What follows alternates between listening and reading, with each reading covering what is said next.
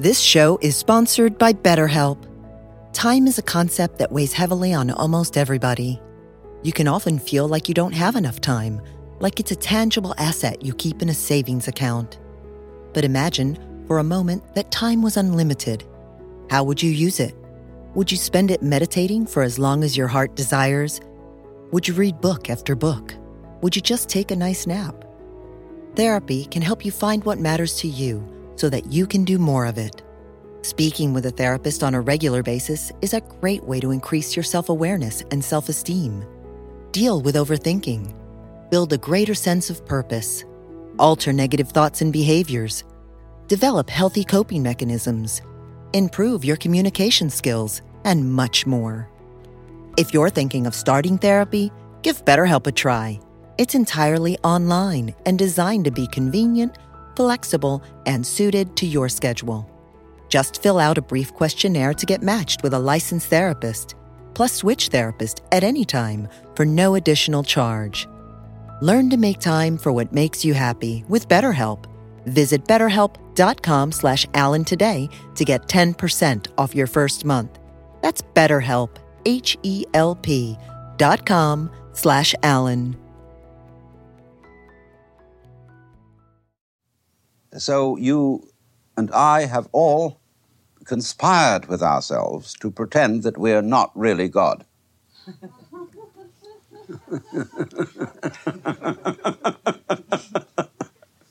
Of course we are, that's perfectly obvious.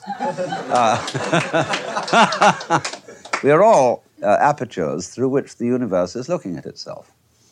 Only it is so arranged that we don't know that in exactly the same way as we don't look directly at our own eyes.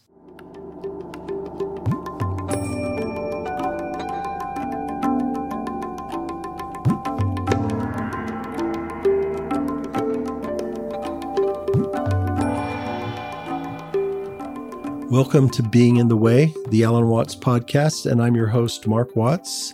And today we're going to hear a talk that was recorded in 1972 on December 13th at the New College of Sausalito.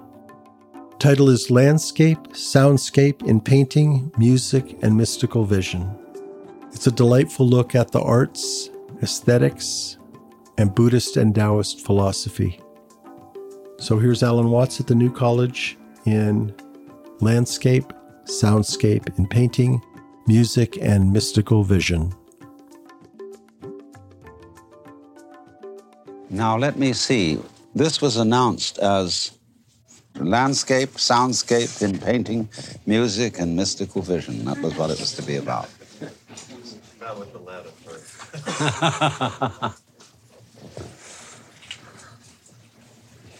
Now, you realize that for perhaps thousands of years, the art of painting and the art of sculpture were iconographic. That is to say, they served mainly religious purposes. There was no such thing as what we now call fine art. All art was sort of functional and made objects to serve supports for contemplation or for ritual or magical purposes. And so if you go to a museum of any kind of ancient art, almost everything that you will see will be something of religious or magical function. And these consist principally of effigies of human or divine animal figures. In painting, of course, you cannot see a figure without a background.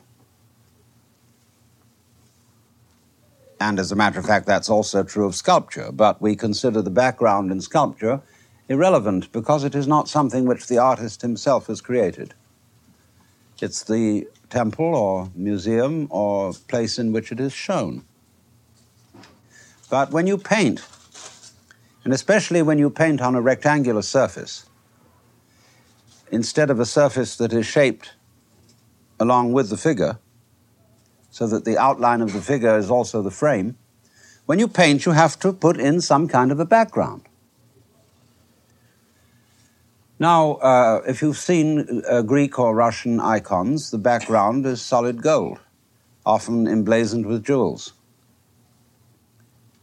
But as time went on, painters began to put landscape in the background, because that's the way you see people. They must be against something. And in due course, Western painters began to be fascinated with the background. And they said to the figure, "Move over." And then there were landscapes.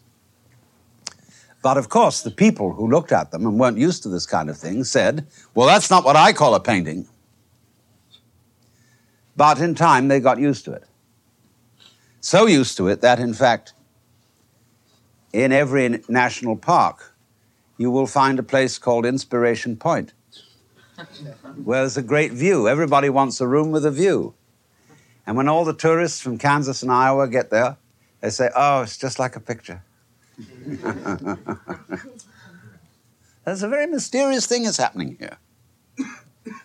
What was it that intrigued painters about mountains, trees, clouds, and rivers? Why did they feel they were beautiful? Why suddenly did they get this vision that these were things that were worth copying?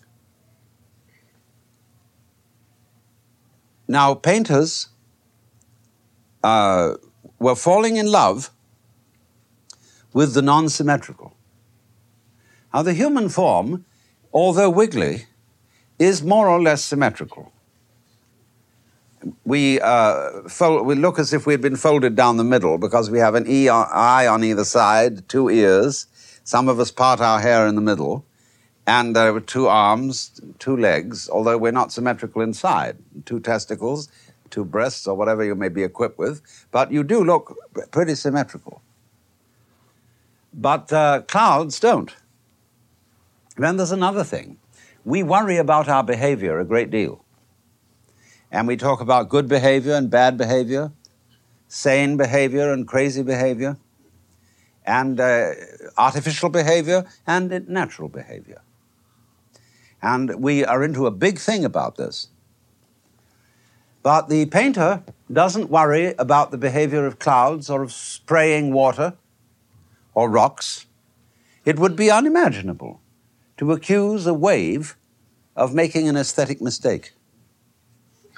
Nobody has ever, I think, in history, drawn an objection to a badly formed cloud. And only once in history was there a complaint about the stars. And this was a Frenchman in the 18th century who criticized the good Lord for not arranging the stars in fine geometrical patterns that would be edifying to the intellect, but had instead scattered them at random across the sky. That was the period when people were making formal gardens, were making tulips form 4s, and were clipping trees and hedges in a very formal topiary work, so that trees looked like birds and sundials and all sorts of things. And the garden was laid out in squares. And this is a very curious thing, because we still tend to do that to some extent. When you fly across the United States from San Francisco to New York, you encounter first a long stretch of mountain country where human beings must perforce accord with nature, except in some parts of Nevada and Utah. But by and large, all our roads are curly because they have to go along mountain valleys. There are curly rivers and wonderful washes, which, interestingly enough, are in the form of trees. The river and the tree are the same shape. It's really fascinating. I mean, they go different directions. The tree goes up and the river goes down. But actually, a tree flows up because there's a flow of sap. And the flow of liquid is the flow of life. If you study water flow, you get what is really basic to nature. There's a marvelous book about this by Theodor Schwenk. and it's called Sensitive Chaos, and it's published by the Rudolf Steiner House in London. And it is a series of photographs with commentary of the way in which water flows under all sorts of conditions. And then it goes on that to patterns of fire, which are essentially the same, but flowing up. And then to patterns of the grain in wood, which are, as it were, a sculpture memorializing the flow of water. And then to patterns of bones, of muscle, and finally to human painting. Abstract painting, in particular, the painting of the arabesque and Celtic illumination, where everything is based on the patterns of the flow of water. Excuse me, how about the flow of blood? Blood is basically water, a little thicker. I mean, after all, you are 90% water. And that is really miraculous. When you're speaking of the life of the thing, Yes, plus it's blood. but it's the water, it is the gravitational flow of water that is the life in us all. Energy is gravity, and that is the real meaning of E equals mc squared.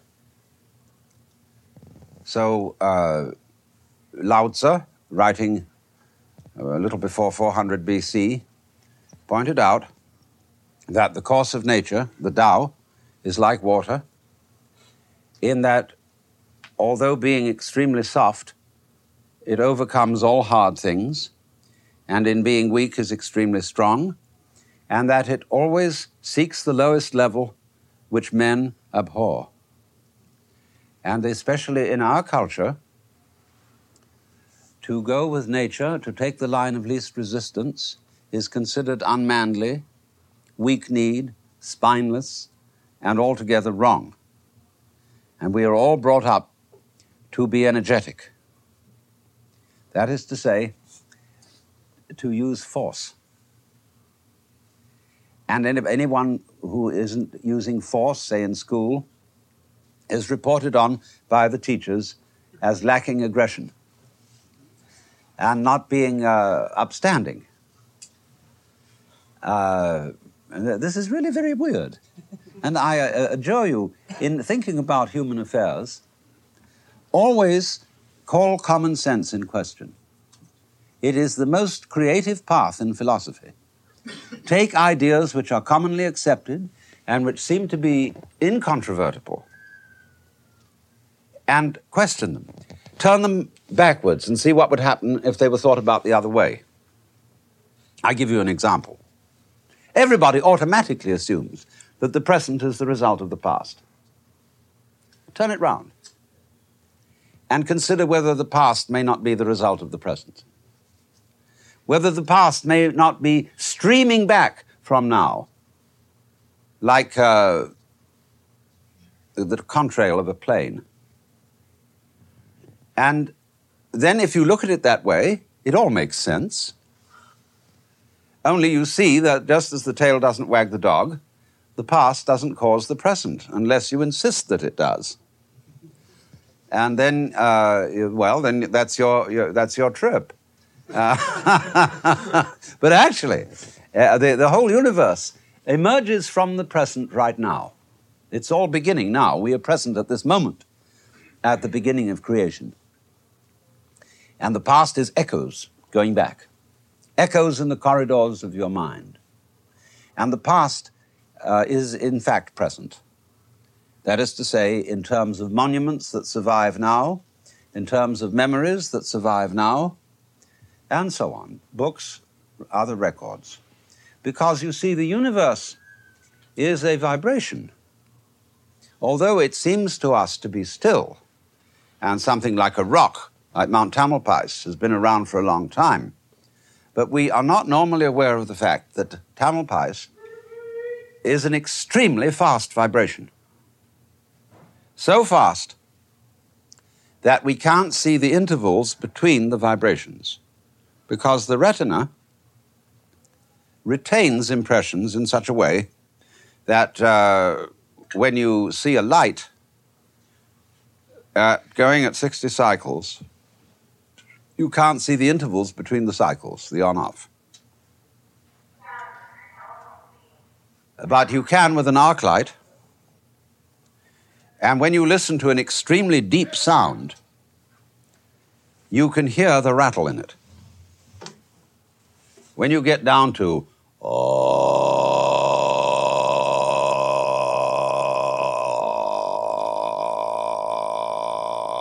you can hear the rattle. You can hear it going on and off, on and off, on and off. But if it goes very fast, you get up to you can't hear it. But actually, everything is going on and off. It's going because it's an electronic performance. And so the world is coming at you like a movie. And it's all coming out of space. See, the stars vibrate out of space. If there weren't any space, there couldn't be any stars. Couldn't be any galaxy.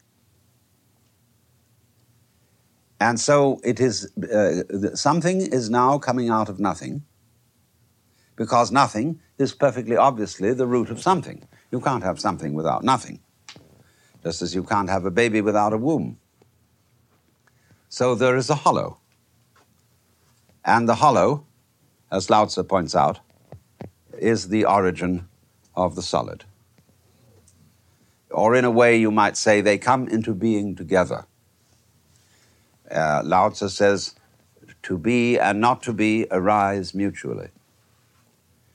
And that's the basis of the I Ching, the Book of Changes. The Yang principle and the Yin principle create each other because they are likened to the south and north sides of a mountain. The south side in the sun, the north in the shade. And perfectly obviously, you can't have a mountain with one side only. Although human beings who do not perceive this principle are always trying to have the yang without the yin. They want the light without the dark, the good without the bad, the pleasurable without the painful, the something without the nothing, the life without the death. And this is, of course, profoundly illogical. So then, all this yang, yin, and yinning has, however, in it pattern. And this pattern is revealed basically in the flow of water and how it behaves.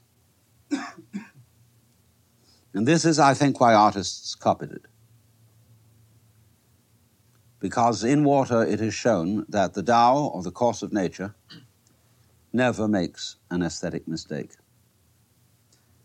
The fellow, of course, who complained to God that the stars were badly arranged didn't have a correct view of the galaxy.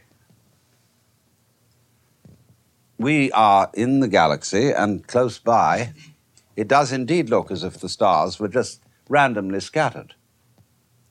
But if you go away to a tremendous distance, you will see that this galaxy is beautifully formed as a double helix. And we can see that with many other distant galaxies, although they have varying shapes. Lots of them are these magnificent double helixes. This pattern, as when you clasp your hands together, and you see that that is the same basic pattern as that of sexual intercourse. In other words, the one node is chasing the other.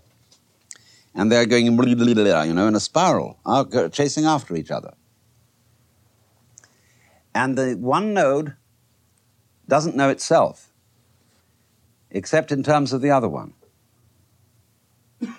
And you would not be aware of the sensation of self, unless at the same time you were aware of the sensation of something other. Now that's very interesting. If you can't have self without other, or yang without yin, or front without back, or the knowledge of voluntary action without the experience of what involuntarily happens, then it indicates that there's a conspiracy going on. In other words, these two are different, but esoterically, and secretly the same. Only when you know that, you have a problem. This is why one could say that being enlightened, in the Buddhist sense of the word, is a sort of calamity. Because you found out the ruse which you were playing on yourself. You found out that the universe is a system which creeps up on itself and says, "Boo!" and then laughs at itself for jumping. In other words, it is a self-surprising arrangement, so as to avoid the monotony and boredom of knowing everything in advance. So you and I have all conspired with ourselves to pretend that we are not really God.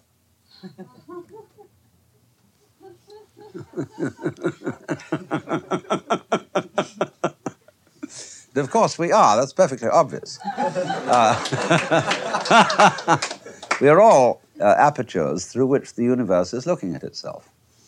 Only it is so arranged that we don't know that in exactly the same way as we don't look directly at our own eyes. We don't hear our hearing, and so on. There's always a blind spot. Take your head, for example. It's marvelously invisible. You can't even see it in the form of a black blob in the middle of everything. It isn't black. It isn't even fuzzy. It's just plain not there from the standpoint of sight. And yet out of that emptiness you see, just as the stars shine out of the emptiness of space. All right, now, I want to go back to the watercourse character of the formations that emerge in space. They all wiggle, just as the roads wiggle until you get to Denver. But after Denver, where the country is flat, and the people likewise to some extent, everything goes straight. Everything is rectangles. Everything is Euclidean. Everything is straightened out, squared away. And so we have a kind of a passion, a compulsion to straighten things out. And say, let's get this straightened out. Why? I would say, wouldn't it be more fun not to have it straightened out, but rather to be made curvaceous? But it says on the road, dangerous curves. And somehow that's dangerous. Women have dangerous curves. And for that reason, attractive. I mean, they did for a time try to straighten women out. We may, if you look at photographs of fashions in the 1920s, well, they flattened their breasts and wore dresses that went clunk and hats that went boom, you know? And they became straight women. And it was a terrible era. And people we call straights or squares, you see, are of this mentality. They don't wiggle. Or let's say they don't swing. For example, the fundamental movement of dancing is where the hips can move independently of the shoulders. Say the shoulders remain still and the hips wiggle. Well, a lot of people think that's obscene and won't do it. Men in England wouldn't dream of making a motion like that because it would be improper. I mean, old boy, you've got to keep a stiff upper lip and do the jolly old thing, but don't behave like a hula dancer. But when you watch Hindu dancing, you see, their arms, too, are going in that rhythm, and they look as if they were in water, like water plants moving in a current. And lots of us think that that is extremely beautiful. really wiggly human behavior. It still gets us back to water. It still gets us back to what it is that fascinates artists about landscape. Well, now, then there was an evolution beyond this point in the history of art. The artists got together and said, why do we have to copy what clouds and trees and water are doing? Why can't we do it ourselves? Why don't we create works of nature? And so they did. They experimented with people like Jackson Pollock in dripping paint on canvas and actually letting this watercourse thing happen without copying anything. Gordon Onslow Ford, who's a local painter, has been doing that for years. Only a slightly different technique, but essentially the same thing. All kinds of painters, they say. Mark Tobey, he looked at Chinese writing in the cursive style, where Chinese writing is a flow of the brush, and when you do it fast, in longhand, as distinct from print, what they call in Japan gyosho, you get these amazing rivers dancing on paper. And Mark Tobey saw that and introduced white writing and did the most marvelous paintings. But he discovered that you had to be in a certain state in order to achieve this, because there was something fundamentally different between fine abstract painting and mere mess. Now, a lot of people thought, oh, any child could do that. And so they set out to make abstract paintings, which nobody was interested in. They were just terrible. And some people took typewriters and hit them several times with a sledgehammer and then mounted them on a cubic block of walnut and said Opus 14, you know?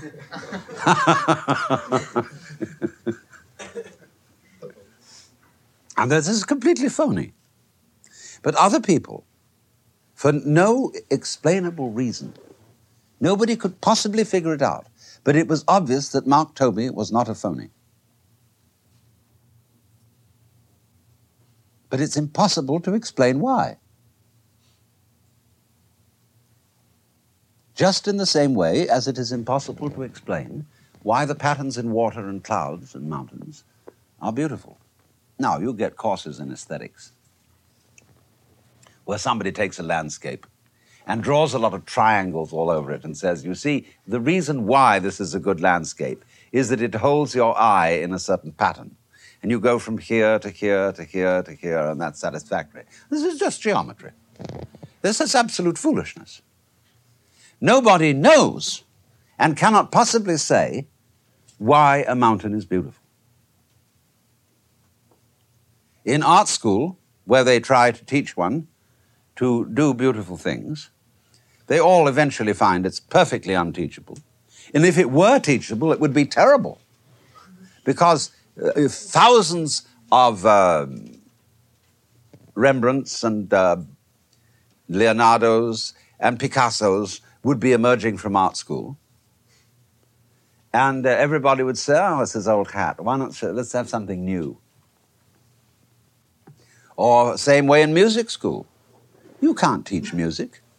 What you can teach is how to play an instrument, how to read notations, and things, the technical things like that. But you cannot really teach what to do with the instrument, what notes to write. You can copy the old masters, but you're still just copying. When Bach wrote music, he really invented the laws of harmony. And everybody studies Bach to find out what the laws of harmony are. It's like language comes long before grammar. Eventually, grammarians, a child doesn't learn grammar before it learns English. The child picks up the language by ear. And then afterwards goes to school and is amazed and horrified to discover that this language has grammar. And lots of languages in the world, lots of peoples, didn't know they had grammar until anthropologists told them and discovered the rules of their so-called primitive languages. So the artist doesn't really know what constitutes beauty, and he doesn't know this for exactly the same reason that you and I cannot see our own heads and do not know how our brains work. Even the greatest neurologists don't know how the brain works, and they're the first people to admit it. They don't know how they manage to be conscious. They don't know how they make decisions. It just happens. In the same way as you can move your fingers without knowing any physiology. You just do it. So in the same way, the artist manages to create the beautiful. So therefore, one may suppose that when spontaneous painting has become really understood by the great masses, that people will walk down city streets and there will be a filthy old brick wall somewhere covered with scraps of torn-off posters and bird droppings and scratches. And they'll stop and look and say, oh, it's just like a picture. Because the artist, you see, has the function of teaching one to see. Now then, let's look at it in music. Western music we'll discuss first. We're not really going into the Orient yet. Was very formal. I mean, look at a Western concert. What a ritual it is. You know, all these ladies and gentlemen wearing black clothes, sitting in a great semicircle, and then the conductor arrives, and there's a tremendous hullabaloo, and bows and motions to the orchestra, then suddenly he was ready to go, see? And then this thing starts up. Well, first of all, it's on a regular beat. Say it's 4/4 time, 6/8 time, or whatever it may be. But it's all basically on a regular beat. And so to Oriental ears, it sounds like a military march, even if it be sentimental in melodic form. But everything is 1, 2, 1, 2, 3, and 4, over to the window and back to the door. See, it's all that. And very serious. You don't see orchestra members laughing at each other, as you do, say, in a Hindu orchestra. Very serious. They're up there, and they are doing the thing. That's what you're supposed to listen to. See? That's the object going on. And so, likewise, they want to suppress, in as far as possible, all other sounds. The audience must be silent. They don't want coughing, blowing noses, shuffling of feet, anything like that, because there is a thing to listen to. And so in the same way, in radio studios and television studios, what lengths they go to pretend that they're not on the radio, not in the television studio, is fantastic. You're covered with soundproof walls, and somebody looks at a clock, and it's like countdown for a rocket going off, and says, stand by. Everybody has to be silent. And then he points at the main speaker. Go.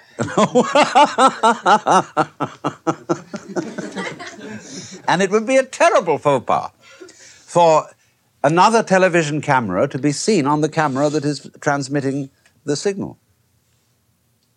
But I have wrestled with television stations and told them that this is an abomination.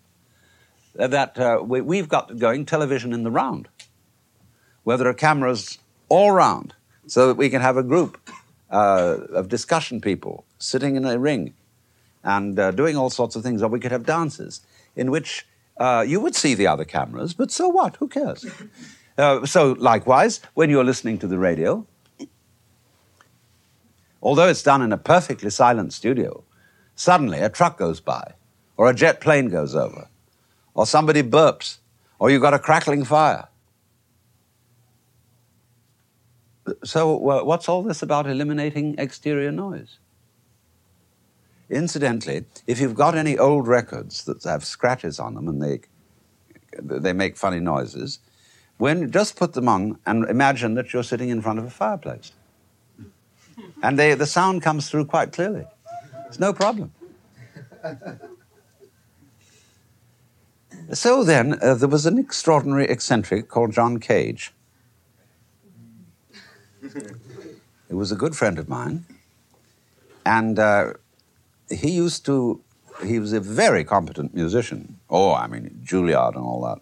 He knew it all. And so he first of all experimented with opening up the piano and attaching paper clips, nails, and washers to the strings so that they made very unusual noises. Then he played regular set pieces of various kinds, but with what he called a prepared piano. Then he got weirder. He decided that he would set up in a row 12 radios, and each one would have an operator. And according to a series of intervals derived from playing with the I Ching, they would turn the radios on and off, all arranged on different stations. And so you got this extraordinary babble. Then he got 8 Ampex tape recorders and recorded all kinds of funny sounds, the street sounds, people washing, airport sounds, any kind of funny stuff. And then he played them all at once. Well, then he got another idea, which was to get an enormous amount of miscellaneous noise and to play it in an art gallery where people were milling around and record the happening itself, the noise made by the audience in reaction to all the noise he had prepared originally. Then he played that back to them and re-recorded their reaction to it and then played that back. Then he gave a real one. He gave a formal concert in New York. It was one of the important halls, Carnegie Hall or something. And he appeared beautifully dressed in white tie and tails, and with an assistant to turn the pages of the score. Grand piano, everything formally set up. But the score consisted entirely of rests. And it had a key signature and repeat places where you turn the page back. And he sat down at the piano and waited through the proper time of the thing while the man turned the page. You know? And the audience began to titter and shuffle and cough and sneeze. The point of the performance was, however, for the audience to listen to itself. He didn't explain this. But the word got around that was the idea. Now, you see what he was doing? He was drawing attention to soundscape. Just as landscape is the natural background of people and buildings and so on, so the background of music is soundscape, which is what I would call the susurrus of sound going on all over the place. Well, now, there's a certain importance to all this. And to understand it, we have to go to Chinese philosophy.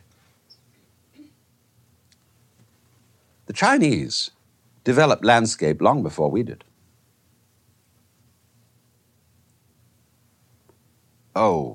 As early as 700 AD, at the very least, there were landscape painters in China. And as and when human figures appeared in landscape, they were very tiny, because they always saw man in the context of nature. They did not see man as the ruler of nature or as something independent of nature. They didn't see the organism except in relation to its environment. They had also a different concept of perspective. See, our convention of perspective is that things become smaller as they are far away from you. That is to say, less important. And there's a famous story about this. Well, several stories, for that matter. A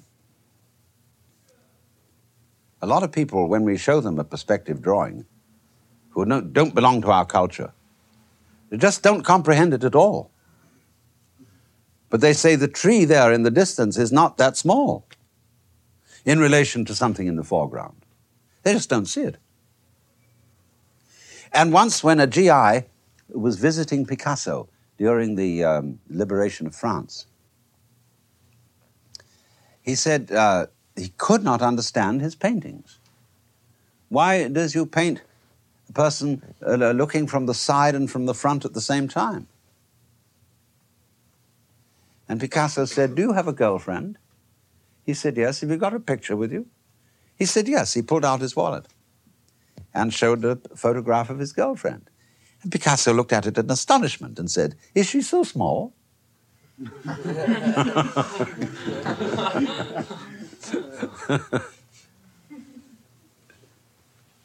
So you realize, therefore, that what we think is art depends to an enormous extent on convention. Now, in Chinese painting, there are at least 2 vanishing points, as a rule. We'll take a full landscape painting, where the entire silk or paper is filled.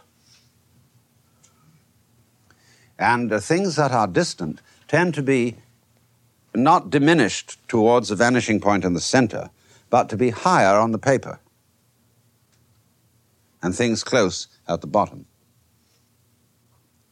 And so you get this convention of painting on a scroll. Now,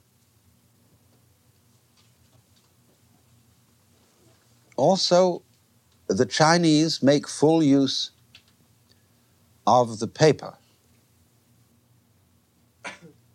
We tend not to, especially in our more conventional style. I don't think we have a conventional painting here, but the thing is that when you go into a motel, you will very often find that over your bed is a flower painting. And it will be a bunch of flowers smack in the middle of a white sheet. Now, this is very curious, because that renders the background null. It turns it into mere background. But a Chinese painter would never do that. If he drew a spray of bamboos on a rectangular surface, he would put them right over to one side. And then he would vitalize the empty space, because it would appear to you to be water or mist, not paper. He might bring that out with a few hints, just a single line, thin line indicating a wavelet, a ripple. Then at once that whole blank area is alive. He balances it against what is drawn, so it becomes yin to the yang.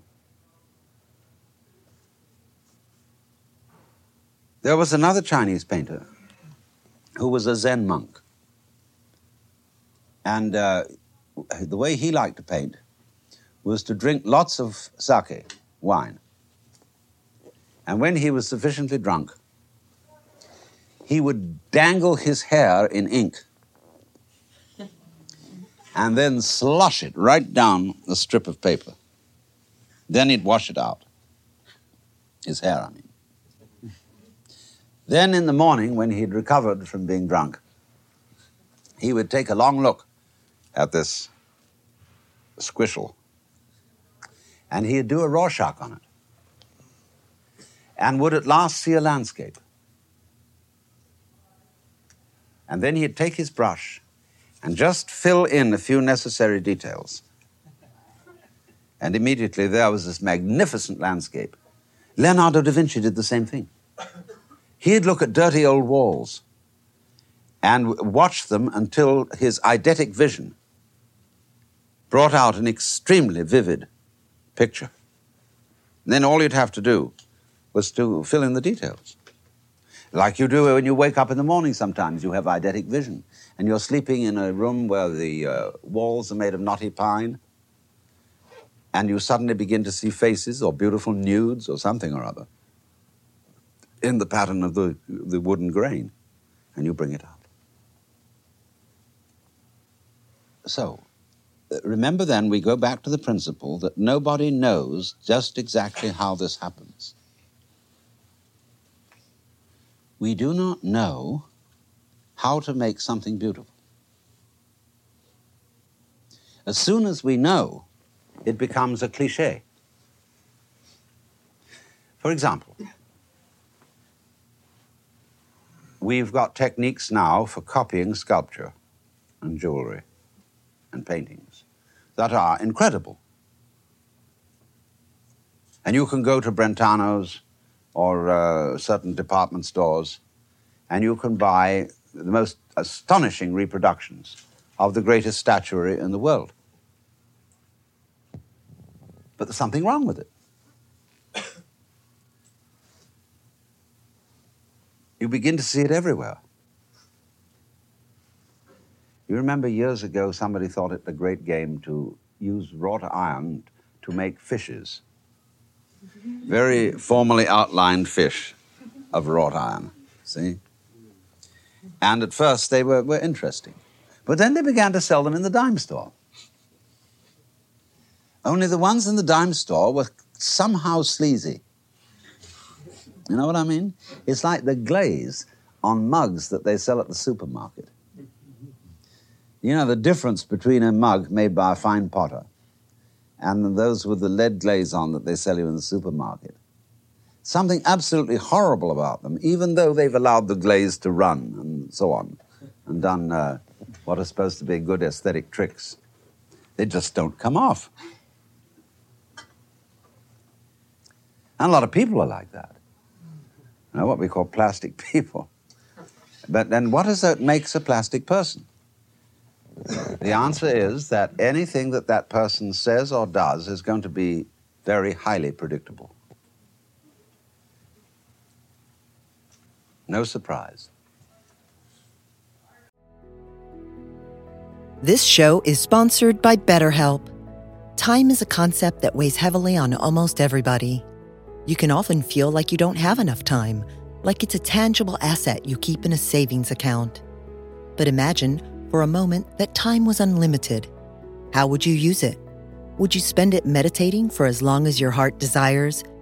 Would you read book after book? Would you just take a nice nap? Therapy can help you find what matters to you so that you can do more of it. Speaking with a therapist on a regular basis is a great way to increase your self-awareness and self-esteem. Deal with overthinking. Build a greater sense of purpose. Alter negative thoughts and behaviors. Develop healthy coping mechanisms. Improve your communication skills, and much more. If you're thinking of starting therapy, give BetterHelp a try.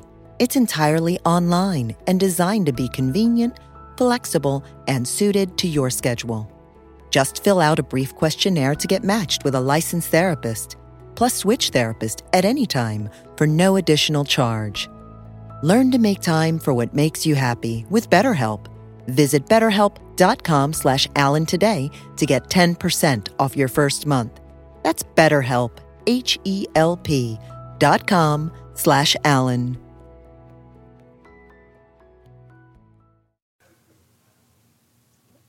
So it is the element of surprise somewhere, somehow, of not knowing how it's done, that is essential to beauty. All right, then. if that is the case, we have to be very careful how we handle nature and ourselves. Because, you see, we are in a passionate state of wishing to predict it all, to make it, as they say, foolproof. But it should be obvious that if there are no fools, there is no fun. That is why fools used to be in great demand. A king would have a fool present at court. The jester was actually a very wise person, as fools often are extremely wise. And they see things that other people don't see, just the same way as children do. Somebody completely naive, totally honest, about not caring for the morrow, and generally speaking, screwy, will say things that are exceedingly funny, and everybody absolutely breaks up. We used to play a game as kids. You had a little book, with a story in it. But every so often, a word was left out, and there was just a blank. Then we had an assortment of cards that were shuffled and passed around, and people in turns would take the first card that came and read it in while the other person was reading the story. He'd stop for a blank, and then he'd read a word. It's utterly disconnected. But everybody just broke up because of the incongruity of the fill-in. And so kids today, they'll turn on the television with no volume, see? And then they'll play a record. Maybe people talking and singing or something or other, and compare it with what's on the TV. It's the same principle. Recently, I had to visit someone who was insane and couldn't talk English anymore. This is talking nonsense. And I spent an hour with her, having an extremely sociable, pleasant conversation in which I simply talked nonsense back to her. And she was quite happy. But you see, people don't ordinarily like to do that. They're trying to correct the person in the state of insanity and see if they can't push them back into talking proper English. There's no need to do this. What does music mean? Now, we get together and make music, but it has no meaning except itself. Music is beautiful, like a flower, like a fern, like a cloud. And we like to look at it, just the same way as we like to look at a landscape. And so if you can listen to music, you can listen to soundscape, you can listen to just anything, and dig it. Now, this is enormous fun, but it's not generally recognized. If you just close your eyes and listen to all the sound that's going on, and you stop naming it, see, you don't call it anything, you don't identify it, but you just listen to this buzz. It's fantastic. And you also make certain discoveries.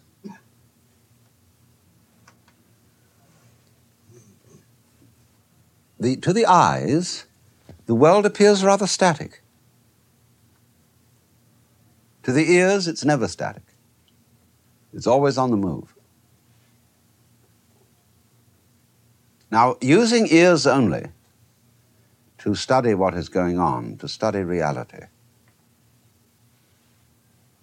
is a very, very fascinating enterprise. There's a book about it, which is called Sound and Symbol, and the author rejoices in the name of Victor Zuckerkandl,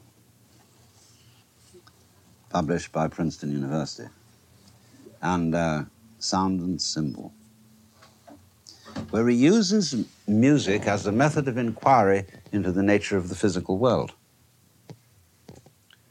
And it is an extremely interesting book, but he doesn't bring up the point which I'm going to make, which is that if you listen to the world, you will discover that there is no past and no future. They are absolutely inaudible. The past pop of a champagne cork is certainly not audible,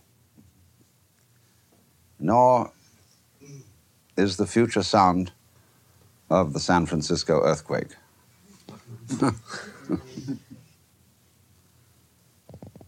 And also, you can't hear anybody listening.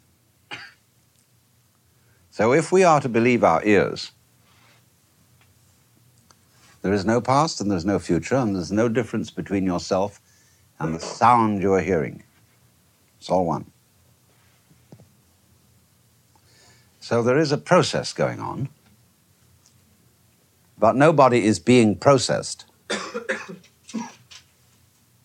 There is just a process. That's you. See, when you listen, everything you hear is you. Or else there is no you at all. In that state of pure listening, without naming, you cannot tell the difference between the universe and your action upon it. That's kind of scary. Because when we experience the world simply as a happening, we're apt to say, well, hell, who's in charge around here? Because we always think somebody has to be in charge. I mean, doesn't somebody have to be in charge to make things go the right way? Or to make anything happen at all? I mean, don't you need a bit of a shove? Mustn't there be some primordial source of energy to goose the whole thing into being? No, there doesn't. All that is a military image of nature, where somebody's in command, based on the idea of a king, a general, commander-in-chief, who gives the orders and makes the original shove.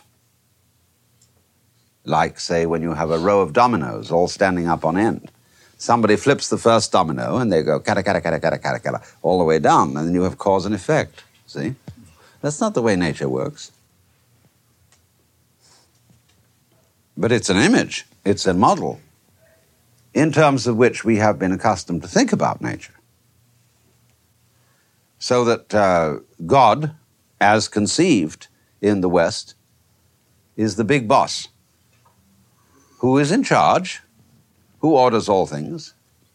And then they got rid of God, you know, around the 18th century. And people stopped believing in God, although they continue to think they ought to believe in God. But they don't really. So they got rid of the commander-in-chief and were left with the mechanical consequence of the commander-in-chief's operations. And so the universe was looked upon as a mechanism. And we talked of the mechanisms of nature and the mechanisms of the mind. And so now we all tend to regard ourselves and each other as machinery.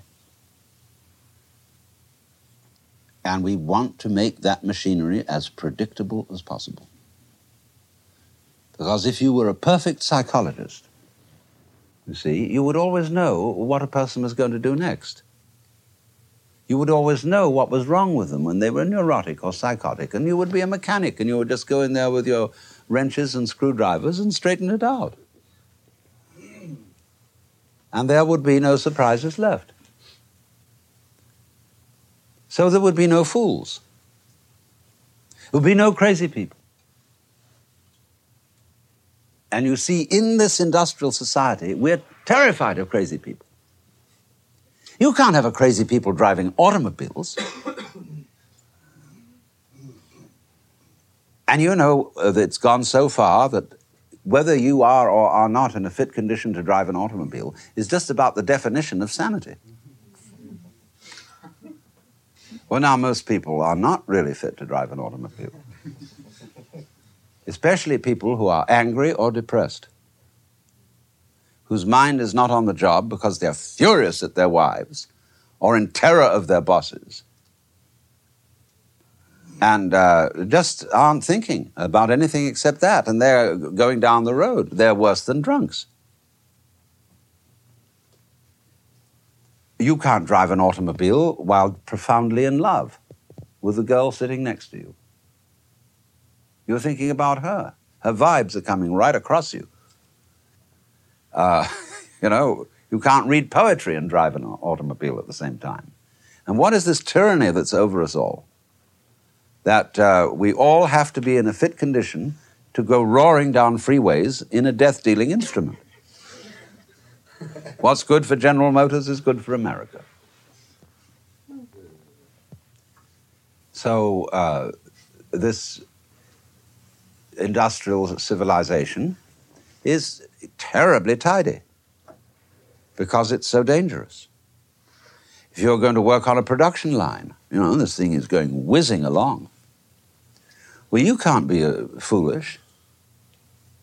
Another thing about the freeway is that you must be going somewhere. You can't be purposeless on the freeway. You can't wander. You can't even wander in the suburbs. Because if you go out on foot and start wandering, the police car will come and say, "Where are you going?" And if you're not going anywhere, well, you're obviously suspicious. So you have to be walking a dog or jogging or doing something important. Otherwise, you're a deeply suspicious character. So, the passion to control everything, to predict everything, to square everything off, is destructive of life.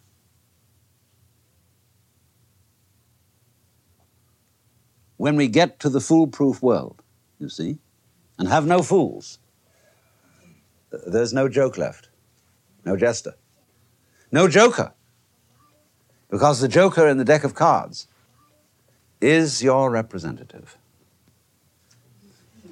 It's the wild man who can play any other card.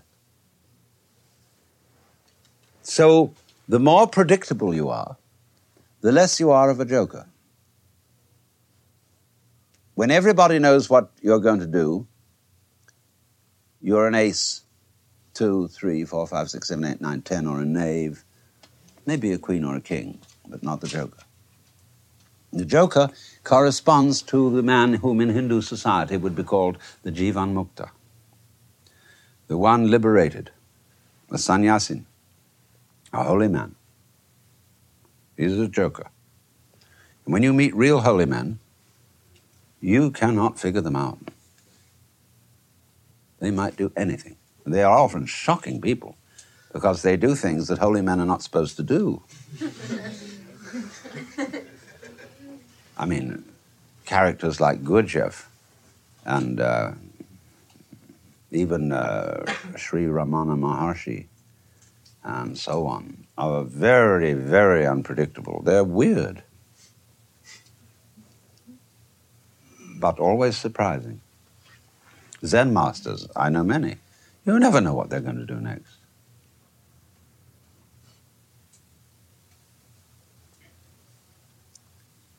Now, be careful, though. One warning. You cannot be artificially weird. There is no program for becoming spontaneous. A lot of people think there is, but what they do is this. They become only extremely conventional in an obverse way. That is to say, they do all those things which are not allowed by convention. And that is following convention, you see. Just its mirror image. So when we discuss spontaneity, or say in an encounter group of some kind, where everybody is going to be spontaneous, well, all they do is they become hostile, because hostile is bad form according to convention. And so we call it being genuine. Now, I, being an Englishman by origin, I have been brought up to preserve fairly good manners, be civil to people, not lose my temper, and so on. And I feel perfectly comfortable with it. I don't have to flout those standards in order to feel real. But a lot of people tell me I'm not really there. We want to see the real you. Are you in touch with your real feelings, they'll say. And, well, of course I'm in touch with my real feelings. And I know that sometimes I'm furious, but I don't have to blow up at people. It's not necessary. Because one gets one's results much better by not blowing up, by being subtle. But beware of the phony spontaneity of merely going against what is conventional, because that is not the watercourse way. That is not the line of least resistance. And you have to be very sensitive to discover what that line is, to be able to flow. This podcast was produced in conjunction with the Ram Dass Be Here Now podcast network. Our theme music is by Zakir Hussain from The Rhythm Experience. And for further information on the recordings of Alan Watts, please visit alanwatts.org. Again, that's alanwatts.org. And thank you for listening today.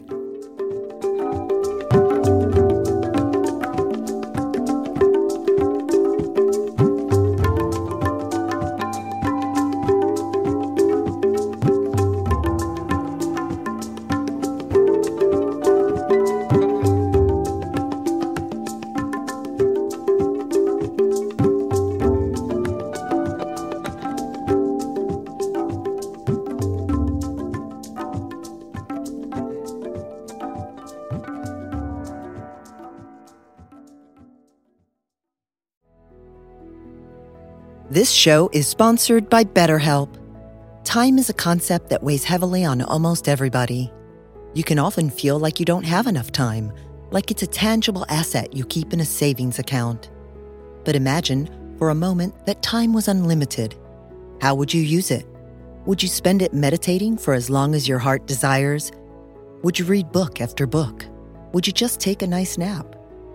Therapy can help you find what matters to you, so that you can do more of it. Speaking with a therapist on a regular basis is a great way to increase your self-awareness and self-esteem. Deal with overthinking. Build a greater sense of purpose. Alter negative thoughts and behaviors. Develop healthy coping mechanisms. Improve your communication skills, and much more. If you're thinking of starting therapy, give BetterHelp a try. It's entirely online and designed to be convenient, flexible, and suited to your schedule. Just fill out a brief questionnaire to get matched with a licensed therapist, plus switch therapist at any time for no additional charge. Learn to make time for what makes you happy with BetterHelp.